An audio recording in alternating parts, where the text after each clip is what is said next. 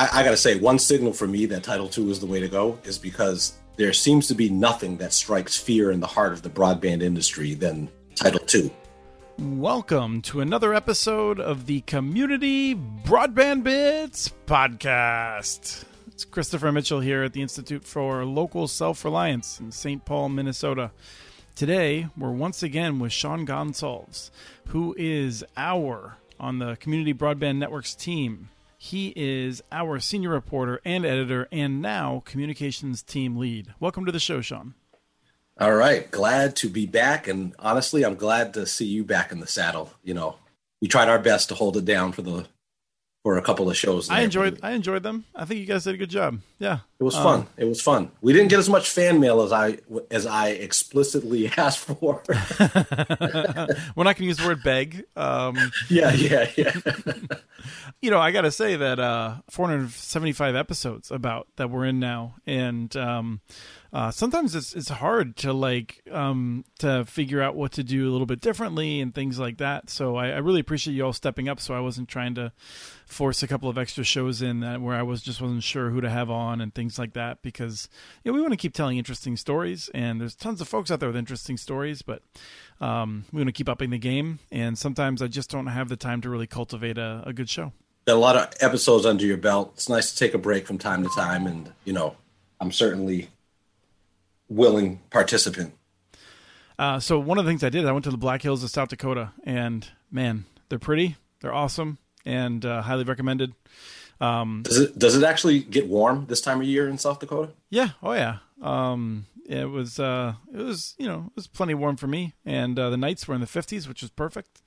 I guess I always want to tell people, it's really beautiful out there. You should go check it out. But one of the best things about it is that a lot of people don't go check it out. So it's nice to escape. We're going to talk about some interesting stuff today. We're going to do a rundown of a couple of different stories that have been percolating around the MuniNetworks.org website. But then, Sean, you're going to grill me. This is I asked you to come on and to give me a hard time about what's going to be going on in terms of antitrust around broadband and things like that, and why ILSR, here at the Institute for Local Self-Reliance, why we think the way we do about certain things. I think you tend to agree with us, so it's kind of a hard assignment, but I appreciate you stepping up to it. For sure. I enjoy it. When I was young, a lot of the elders in my family called me Philadelphia lawyer. So I'm going to try to harken back to my elementary school days and do my best. What's the Philadelphia reference? You know what? I did ask a great aunt of mine, what do you mean Philadelphia lawyer? And she said, well, if I said the sky was blue and you said it was red, you would argue with me for 3 hours. And at the end of 3 hours, everybody in the room would be like, yeah, you got a point. Maybe it is red. As I grew up not far from Philadelphia, and I'm used to people ragging on Philly for us being horrible fans and things like that of sports teams. I just hadn't heard the lawyer thing before. Yeah, me either. And you know what? It's probably, I've never done some kind of linguistic study or word origin. It's probably some pejorative term, probably, but I think it was just the point of making that I like to debate, and I like to be devil's advocate, and I like to grill people. So I think that's what that meant. All right, so we're gonna get to that in a second. What are we gonna talk about first? Actually, one of the interesting stories this week, I think, is the story that Jericho Casper wrote on preemption. It's an important story. It's something that we track over the years, and there's been some interesting movement over the past year in the first half of 2021 in a couple of states. Yeah, and I think we have talked about it a little bit, but one of the things that I've found is that it can be really useful to repeat ourselves because for some reason people don't listen to every last word of every last podcast and read every last post. So, for people who are familiar, just consider this a refreshing of the memory, and we're not going to take too long with it. But yeah, we had two huge developments this year. You want to just go over them in brief? Believe it or not, for folks who aren't necessarily familiar, there are actually a number of states that have these legal barriers to municipal broadband networks or municipalities building and operating their own locally owned internet access networks. And that number had been 19 states that had some form of barrier or outright bans. And we saw it drop down by 2, 19 down to 17 by our count. And that's because Arkansas, and the state of Washington both rolled back significantly the barriers to municipal broadband. In Washington, they essentially allowed the public entities such as public utility districts to get into the retail side of broadband. They had been able to offer wholesale service, but not retail service. And in Arkansas, they essentially rolled back the barriers for municipalities to pursue, municipal broadband solutions. And the thing that I find most interesting about Arkansas is that it is a state legislature that is dominated by Republicans. And that was a unanimous vote to roll back those restrictions, where on the federal level earlier in the year, you saw congressional Republicans introduce some bills that would have done the exact opposite and made it much more widespread across the country. So it's an interesting, I think, kind of juxtaposition where you've got that nuance in that you can't say that this is just totally partisan, where it's the Republicans who are opposed to local internet choice and Democrats who are in favor.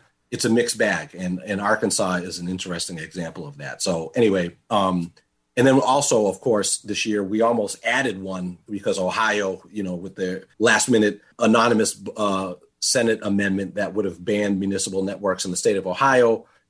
Whoever it was that proposed that in the budget never raised their hand. And in fact, because of the public outcry, including from the Republican governor and lieutenant governor, that budget amendment went down in flames. And so Ohio did not join the list of states that have municipal broadband bans. That's right, but I hear through the grapevine that Ohio may be coming back to revisit that. I don't know if that's still going to be in a special session that would come up, or if it'll just be in the 2022 session. But from what I hear, Ohio isn't done flirting with the idea of that.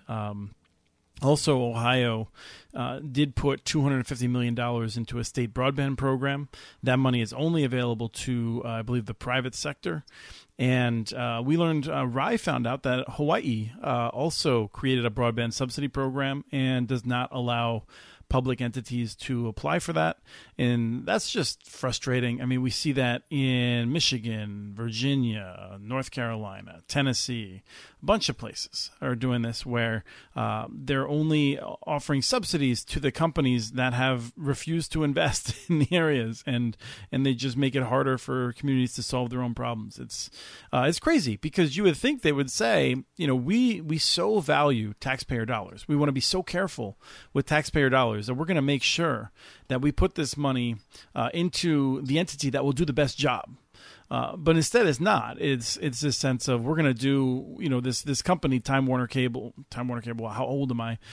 Charter Spectrum, very powerful in Ohio. They're the ones setting this argument out, and they're the ones pushing for it. So it's frustrating that we see that sort of stuff, and it's a poor use of taxpayer dollars when you're going to use more money to subsidize a solution that is going to be less good for people and businesses in that area. It's foolish. Right. Frustrating, but not surprising. Especially considering that there's sort of an inherent ideological advantage that argument has, in the sense that, there's this idea out there that's very deeply embedded in a large segment of the population that governments shouldn't be in business whatsoever, and that private business will solve everything as it relates to the market. And so they have that sort of advantage of just basically relying on that faith that many people have, that the market will magically solve this problem. And in many instances, that may be the case, but certainly in broadband, we've got a failed and broken market. It's stunning that there are folks out there that think somehow business as usual is going to solve these connectivity challenges. Yeah, there's millions of people who have been waiting for 20 years for decent internet access. And there's people out there who are saying, oh, well, you shouldn't do anything with the government because maybe the private sector will solve it eventually. Well, it's crazy thinking. So what else do we have going on? We have one other thing I think we're going to talk about. Actually, there's something I didn't put on the list that I wanted to note. Washington always reminds me of it because there's such a vibrant movement in Washington now to figure out what to do with this new authority. In Arkansas, there's a bunch of cities who are talking about it as well. But in Washington, there's a real activist movement trying to figure out, like, what can they do? And one of the things our colleague Dawes will be doing is, and there'll be an announcement about this soon on muninetworks.org, but we have started email lists. There's 2 email lists that'll be national in scope, one of which will be focused on more like announcements and just the occasional breaking news or something like that. It's meant to be low traffic and just easy for people that want to make sure they don't miss big deals. The other one is more discussion, but we also want to keep that moderated and very reasonable. And that one would be more about like exchanging strategies as like activists in Seattle might be sharing ideas that folks might use in other parts of the country. And just, we may have some guided discussions in there to talk about different strategies. But our goal is to make sure people are in communication with each other. And that's something that Dawes, our outreach coordinator, will be looking into. And we already have the list set up on groups.io. Now we just got to get folks aware of them. Certainly a worthwhile effort, that networking and sharing lessons learned and strategies and so forth are crucial. Because as you've pointed out many times, this is not a space where we've got, a Sierra Club level of organization sharing best practices and lobbying and hundreds and of activists in every state. Yeah, exactly. So these are important efforts, I think. Something else we should probably also mention, it is on the website, but we should make mention of it. Do you think there are any GIS or data visualization specialists out there listening to our program? Or people who know, advanced GIS and data visualization? Michelle is departing our team for an exciting opportunity. So we're hiring, and this is something that is pretty advanced. We're not just looking for, someone who's come out of undergrad with a GIS degree, but someone that has experience doing a lot of tying data sets together that may be a little bit challenging, a lot of exciting work to be done in that space. So this is a job that can be done anywhere in the U.S., although people living in low cost of living places, we encourage them to apply most because... Are there any of those left? Trying to pay a guy in Cape Cod is harder than trying to pay a guy in the Black Hills of South Dakota. I'll tell you that. True. And frankly, the Black Hills have better internet access than you do, Sean. Yeah. Oh God, don't get me started. It's one of the things that I find fascinating and sometimes personally frustrating writing about these different municipal networks, and you're seeing things like, what, people are getting a symmetrical gig for $50 a month. So the podcast that recently came out, probably because we're recording this and it hasn't been released yet, but I think this show will come out right after that one. We just talked about a guy who's building this 10 gig network. A group of people in Los Altos Hills in California, $150 for a 10 gig network, and it's remarkable what's out there. Because 10 gig is available in many municipal cities, but it's often $300. So, you have to pay like $500 for a router that will handle that as it is. So it's not a low cost proposition, but it's remarkable what's being done out there. It really is. It really is. And it's enough to make somebody like me living in a place where you're stuck with one provider who's charging a ridiculous amount very jealous. Yes. To the point where I've even thought about relocating. At least you have super high reliability, right? That's what you got out there, right? It never goes down or anything. Oh, yeah, right. It might go down while we're doing this. All right, so how should we phrase this? How are you going to grill me today? What am I being grilled on? I see it as being sort of a grilling about the wisdom or lack thereof of broadband regulation. Yeah, we got 2 paths ahead of us, right? Like, which path are we going to take? And right. And can we call people that are going down one path dumb? Exactly. So so let's say what those 2 paths are. There's the regulatory path, and then there's what the pro competition path. Would that be the? Yeah, you might think of it as the break them up path, or the fantasy path, but yeah, you have one which is the idea of like, let's have really strong regulators, and the other is let's not allow any one entity to get too big and have too much market share. Right. I think what I'd like to grill you on is I'd like for you to make the case why the pro-competition path, the one that encourages competitive markets, is preferable and the path that we should be more focused on versus the regulatory path, which has all kinds of complexities and hurdles involved, but nevertheless is a tool in the toolbox. So I guess I'm going to be on the why aren't we going regulation crazy side of things. Yeah, let me say that and preface this. Like, I don't think people are crazy for choosing a different path than we do at the Institute for Local Self-Reliance. I think both paths are very difficult. Both paths have a lot of points at which we can fail. And so it's worth taking that seriously. This is it's a long-term discussion, right? I mean, it's fascinating to go back and learn more about the progressive era for someone who, many of us barely learned about it in high school. Maybe we learned about it a little bit in college.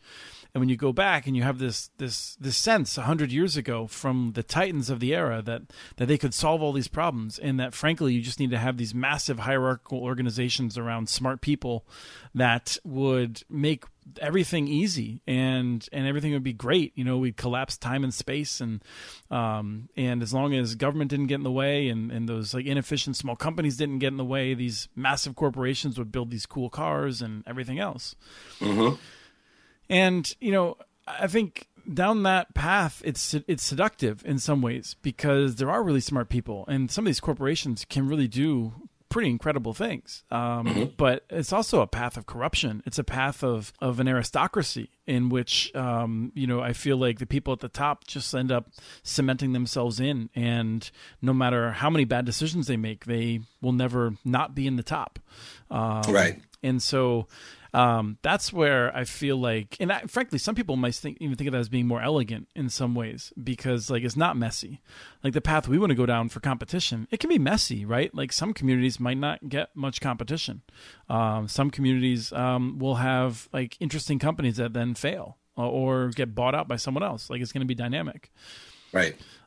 So anyway, I'm sort of like waxing on and on here. Go ahead and cut me off. Yeah, no. I kind of want to tee up the fact that here's what I think about when I think about regulation is that, first of all, my understanding of the history of telecommunication in America is really one of monopoly power where competition is the exception. It's not as if there's like this long, wonderful history of competition and we're in this tiny period where monopoly power has suddenly presented itself, particularly as it relates to telecommunication. Monopoly power has been the rule, not the exception. Right. And that's, I mean, like there's this argument, right, which is, it comes out of electricity more, but it's the analogs to telecom are so strong. And it's not just competition, it's ruinous competition, Sean. That's a term of art that comes back from the electric monopolies. Because in the early days of electricity, you had all of these companies stringing up all these wires, and that's super dangerous. I mean, these are lines that actually, they're not fiber optic lines where like if they get cut, big deal. These are lines that carry electricity and zap you and children, and were real dangerous. And it was ugly and it was a mess. And there was a sense of we can establish order by just having one entity. And it is true that in telecom, as with electricity, that as in many things, frankly, it is cheaper and more efficient, depending on how you want to use definitions of efficient, to have one well-organized company that is well-regulated, heavily regulated, that just does everything. You have one set of wires. You don't have extra sets of bucket trucks. It reminds me of there's this people talk about in the Pacific Northwest. You're on the highway and you see like two trucks carrying logs going the opposite direction, and you're like, well, that seems inefficient, right? I mean, the same logs. Like, where are they going? Can't they better coordinate?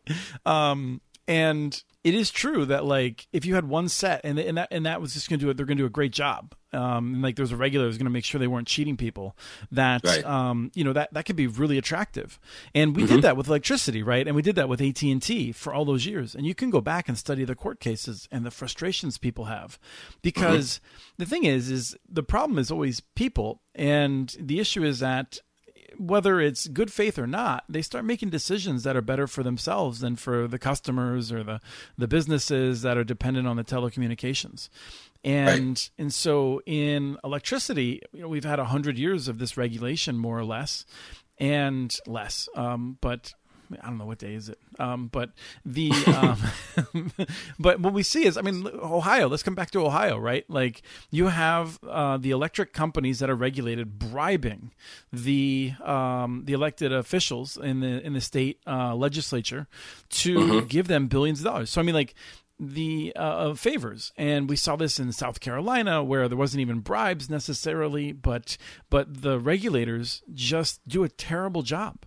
Because understand that if you're a regulator of one of these industries, you only ever hear from the companies you're regulating from, right? Like you don't go to the grocery store and people are patting you on the back and being like, hey, thanks for keeping my electricity prices low, or hey, we had that big storm and the power never went out. You're doing a great job. We appreciate that, right?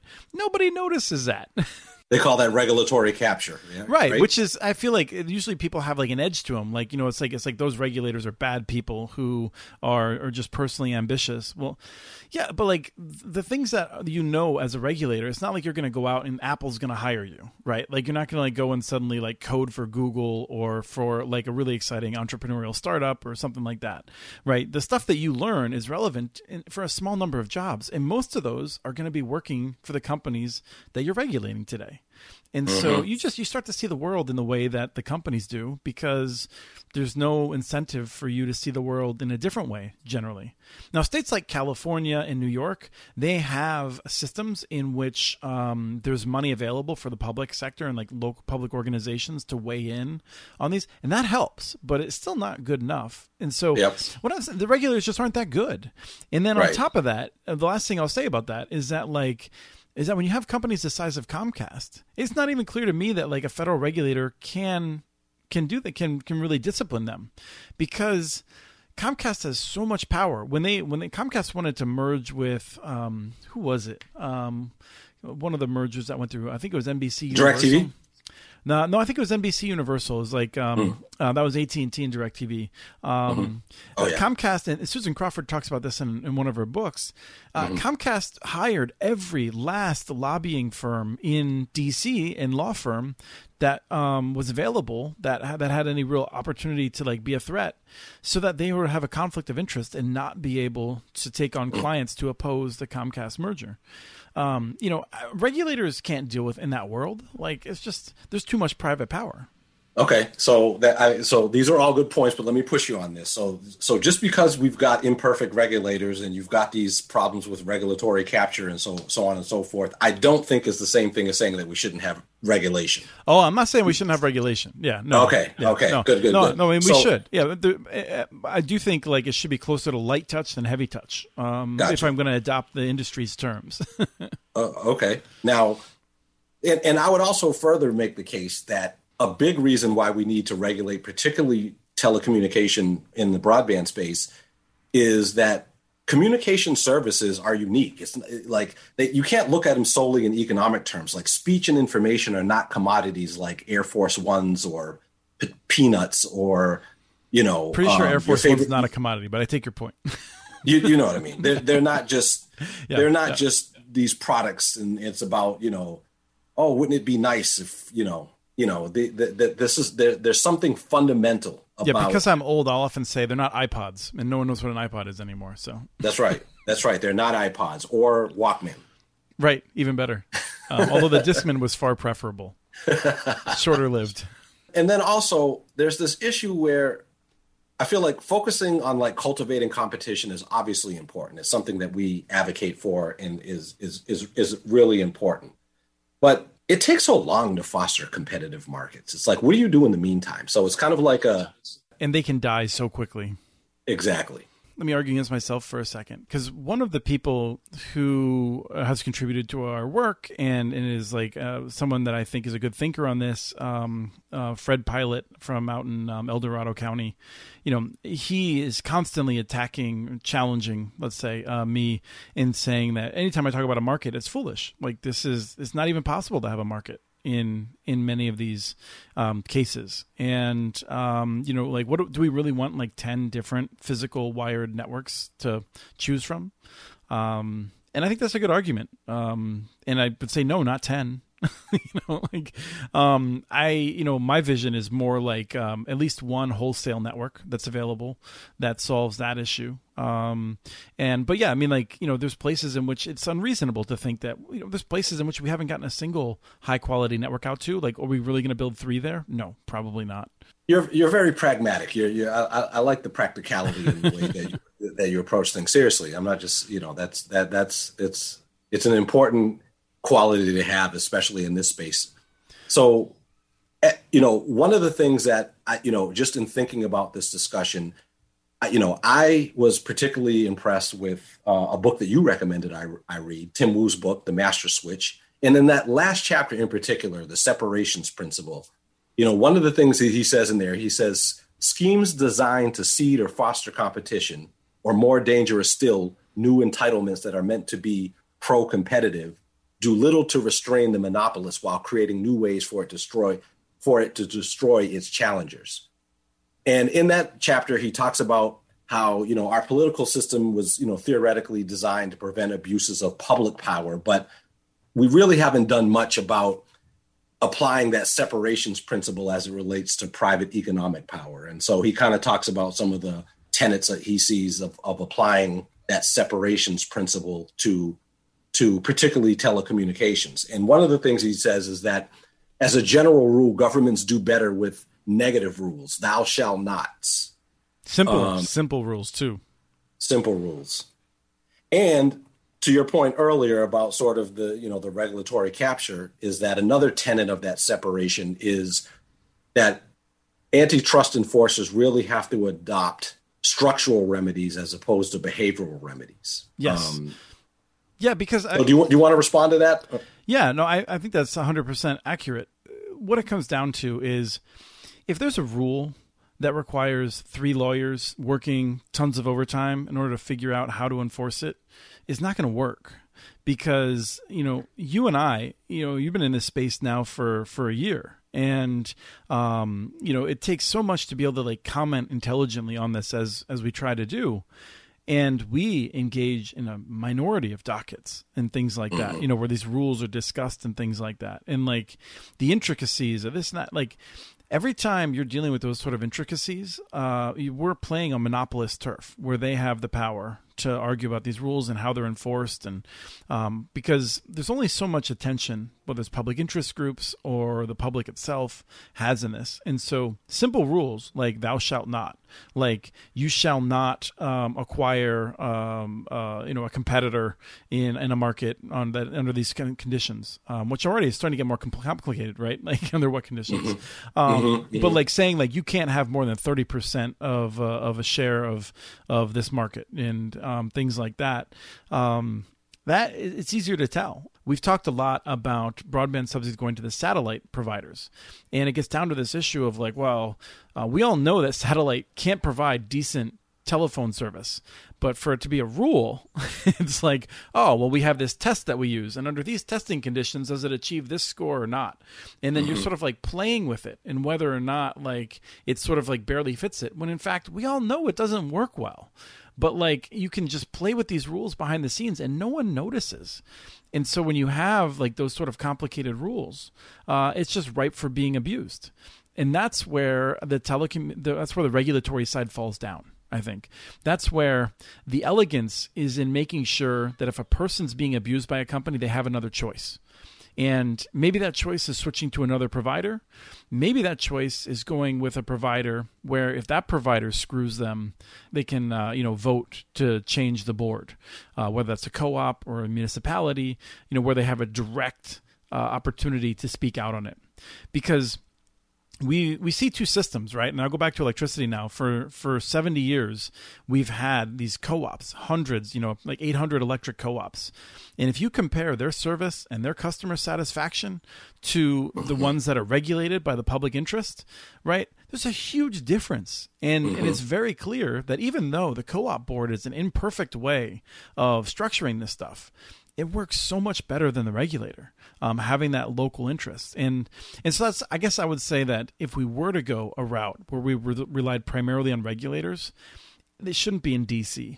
Like, it's just the simple fact is the farther away from the people you get, the more corrupt it is, the less people lose a sense of what's important. And, let me just say one last thing, because I could just keep going on and on, but that's like the companies will then be like, oh, you want us to operate under a patchwork of conditions? Yeah, I want you to operate under a patchwork of conditions. Like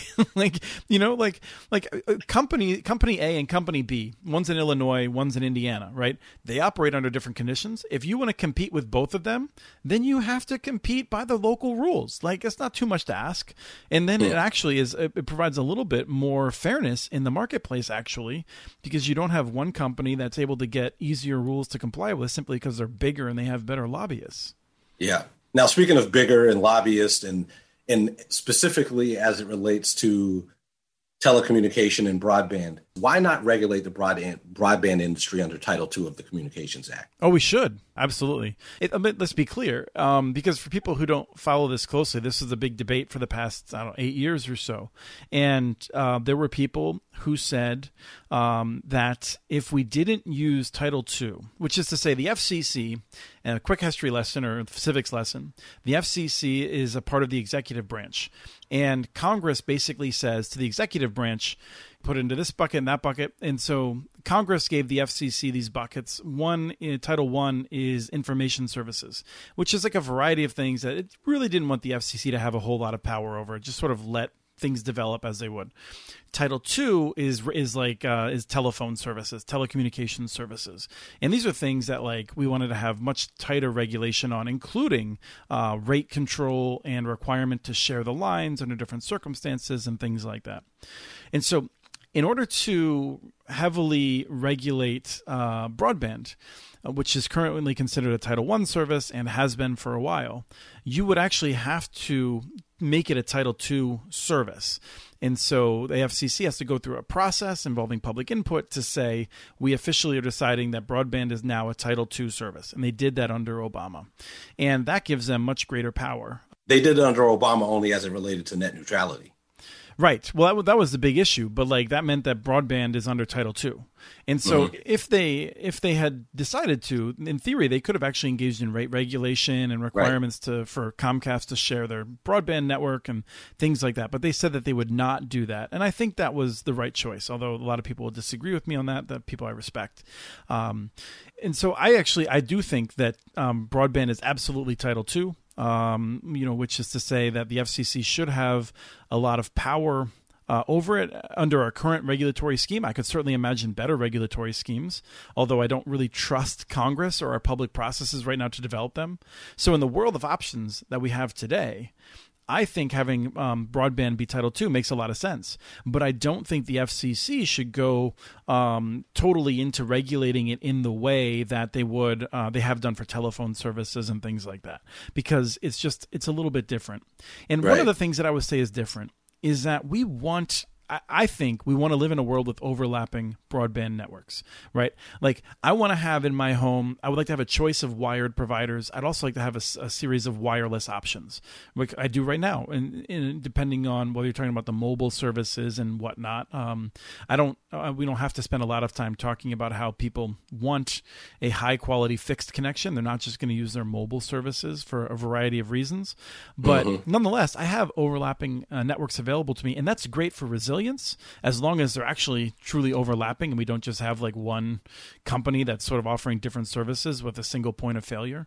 But we want to live in a world that has overlapping services. And so I think that involves competition, particularly in urban areas. And part of the competition, though, it can't just be crap DSL versus expensive cable. That's not competition. One of the points of competition, I think, should be a local provider, ideally one that has some kind of public interest requirements. Ideally a city that is providing, a variety of options to enable other companies to operate on it. That's my ideal anyway. Right. Well, I got to say, one signal for me that Title II is the way to go is because there seems to be nothing that strikes fear in the heart of the broadband industry than Title II. So that's got to be a signal that that's the right way to do it. Yeah. Yeah, no, I mean, they have a number of good points, few compared to the number of points that they will put out. in terms of dangers with that. But under the current regulatory system, that's the way to go. And I think many of us really fear opening up the box to write a new Telecommunications Act, especially given that we just had a group of people, try to take over Congress to stop the transfer of power and possibly to kill a member of the party, the vice president of the party that they were supporting. There's some real craziness that I feel like we have to reckon with before we do any sort of like major long-term policy right now. And so anyway, it's just hadn't thought about that, but I shouldn't say I think about that stuff all the time, but I hadn't thought about it in relation to broadband policy. But just as an example, like one of the people who talks a lot about antitrust is Josh Hawley. Like, do I trust him to like make any kind of policy? No, I think he's corrupt. Like, I think, a lot of these people are really, we can always talk about the flaws of elected officials. I think we have a particularly dangerous crop of elected officials moving in at all levels of power right now. And I think we should all be deeply concerned about that. Yeah, I do too. And clearly a lot of people are. By the way, we should also mention that our homie Harold Feld makes a lot of these arguments makes a lot of really good arguments about why elements of Title II are precisely what the doctor ordered or should order. I think Harold Feld is a deeply thoughtful person on this stuff and strongly supportive of it. And but there's others who will strongly argue that we just need Congress to step in and say Comcast can't raise rates anymore or something along those lines.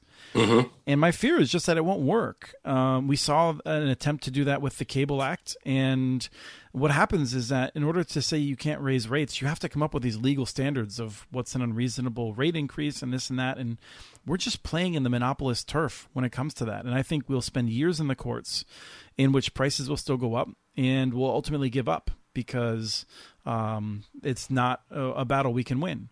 And some people will say, well, that's no reason not to go there. But I say we have a better option. And that option is to make sure that we're creating real competition, because every time we create a competitive market that Comcast has to respond to, we're taking away a little bit of Comcast power in DC.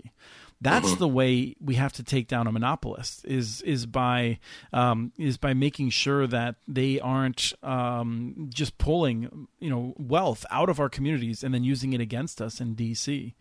And the way we do that, I think, is by organizing locally around broadly popular things that people on the left and the right all agree in terms of having locally accountable systems to provide this broadband service. Yeah.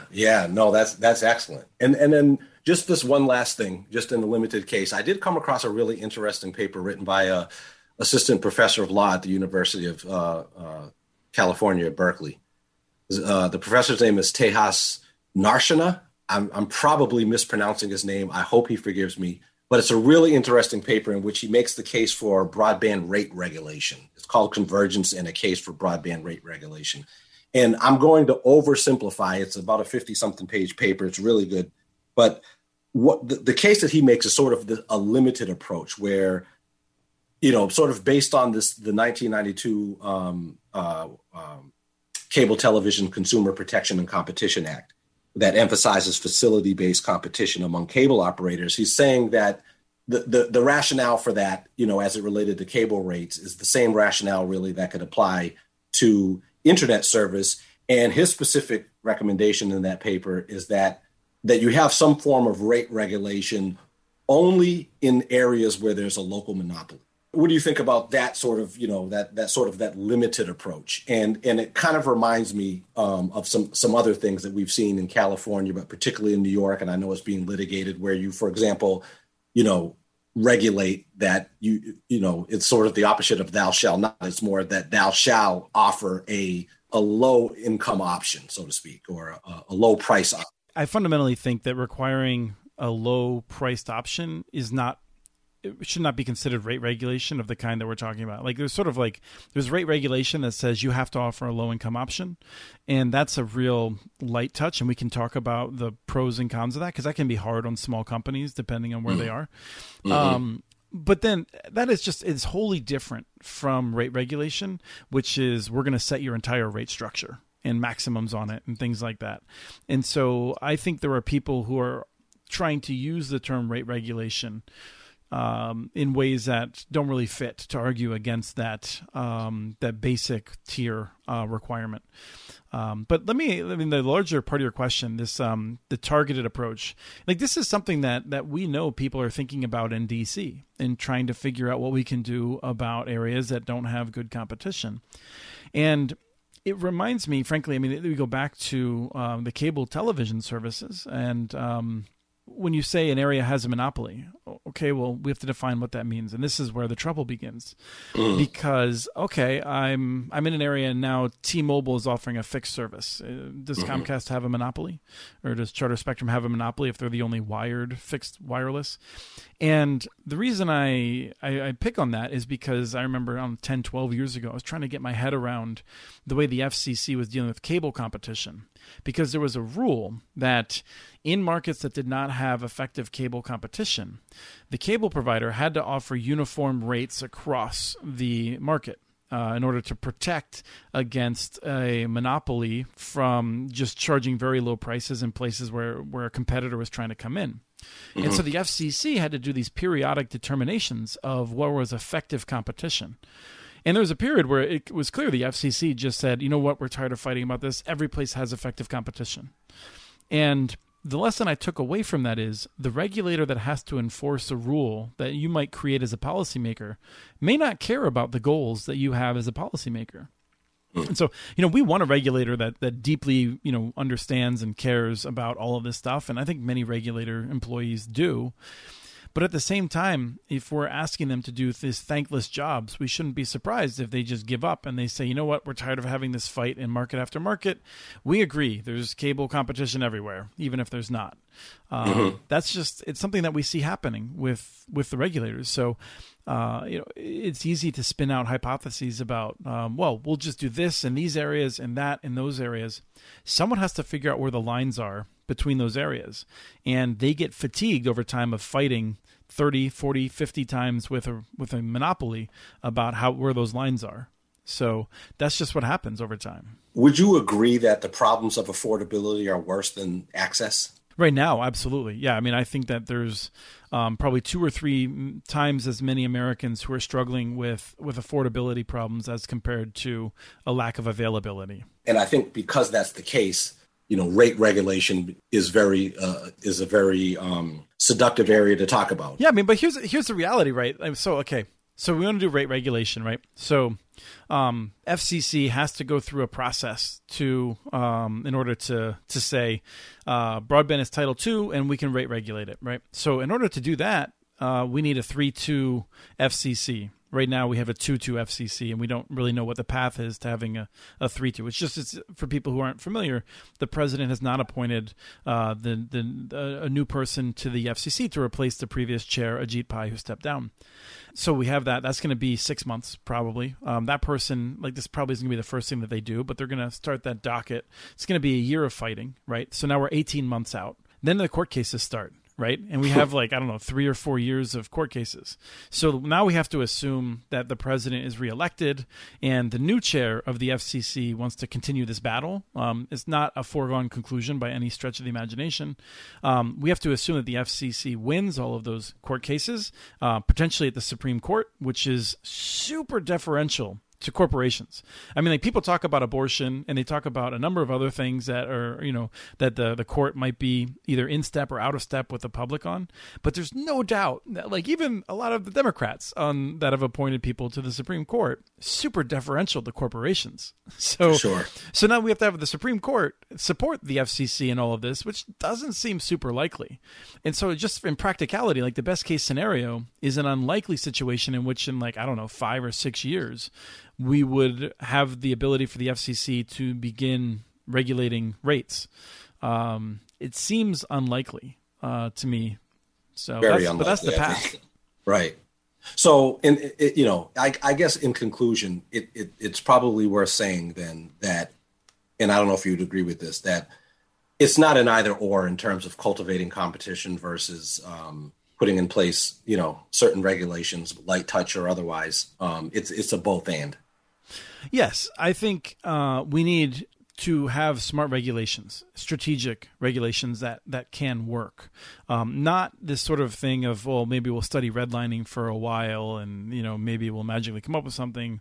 But we need to, frankly, if we're going to break up like the biggest cable and telephone companies, which might be necessary to have real competition, because just the temptation to abuse a monopoly of having that much power is very common. So we need like good regulations while we're trying to get to a point, because under no circumstances are we going to have robust marketplaces in 3 or 4 years in a lot of places, right? Like we need to keep moving in that direction, but we need smart regulation along the way. And I think one of the things we'll see is that this is not going away. I think some people in Congress believe that they're going to drop $42 billion on broadband infrastructure and they're going to be done talking about it for a while. I think they're going to be surprised at how many people are frankly angry at them because they're going to go back to their districts and be like, oh, we invested in broadband. And there's a whole lot of people who are going to be like, my bill just went up and I don't have a choice. What are you doing for me? So that's going to be with us for a while. And the question is then, this is a question for the audience and their neighbors and things like that, because Sean, you and I aren't going to save them. Right. Like we're out here to like try and like give hope for people who are doing something. But fundamentally, this changes when people, form organizations like the Sierra Club, when they or join organizations like the Sierra Club. I mean, not to just keep using them, Ducks Unlimited, like whatever, like groups that are organized around issues that they care about and then they are effective in. This is not something that, if you just give money to Fight for the Future or Free Press or us, like great organizations, it's not going to be enough. Like fundamentally, we definitely need people to be out there doing stuff. Yeah, for sure. Now, do you consider it's not related to price regulation per se, but would you put this under the regulation umbrella? This move by the FCC or what's in the infrastructure bill that hasn't yet passed, but consumer label nutritions? Oh, I think it's great. Yeah. Oh no, that's one of the absolute bright line rules, like simple rules. Like we need ISPs to be very clear about what they're offering.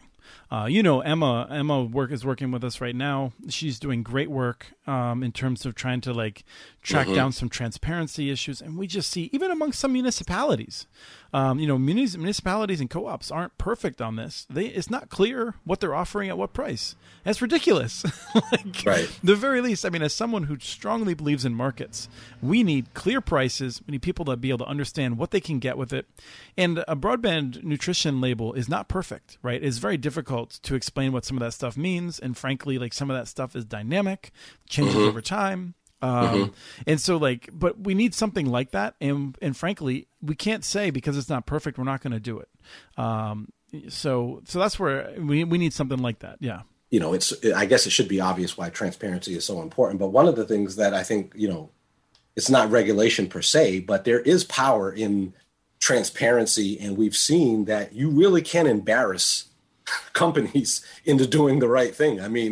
We see it all the time. Well, there's a reason the FCC has not collected and provided pricing information in a usable form to the public, because the big companies are desperately opposed to this, and the smaller companies are split. Many of them already have fairly transparent pricing, whether they're publicly owned or privately owned, and some don't. But there's a whole bunch of them that spend a lot of time at the FCC saying this is unfair. You can't do this. Like we have this complex pricing, like we do pricing on a block by block basis and this and that. And it's like, okay, you need to make it transparent. Like if you want to engage in a pricing regime that's that complicated and it's going to cost you a lot more to be transparent about it.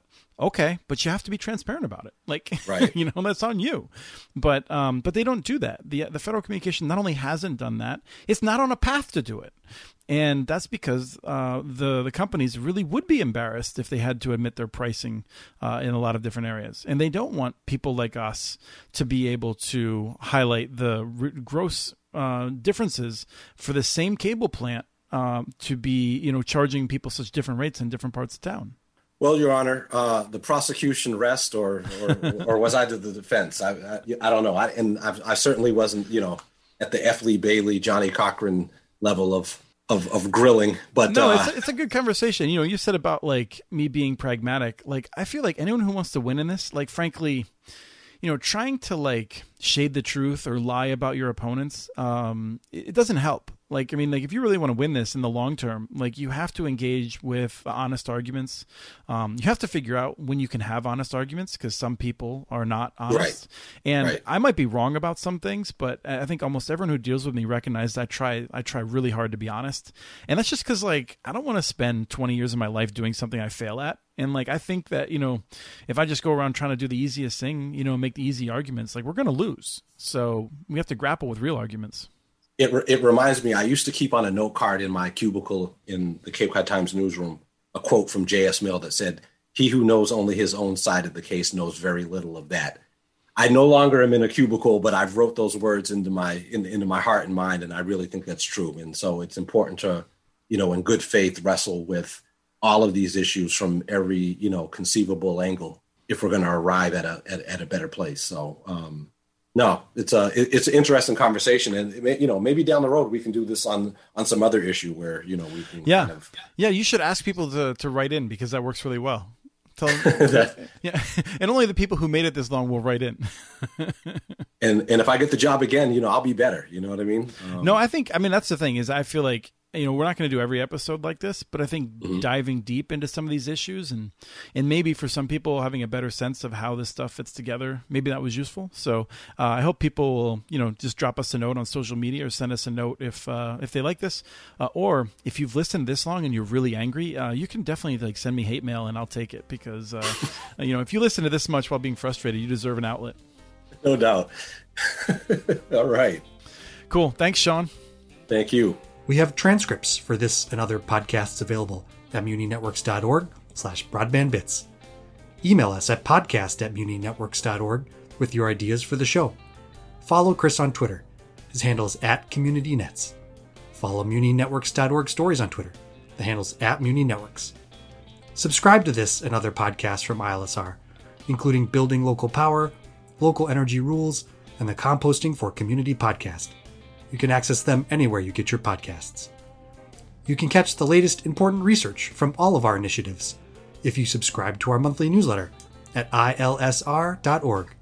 While you're there, please take a moment to donate. Your support in any amount keeps us going.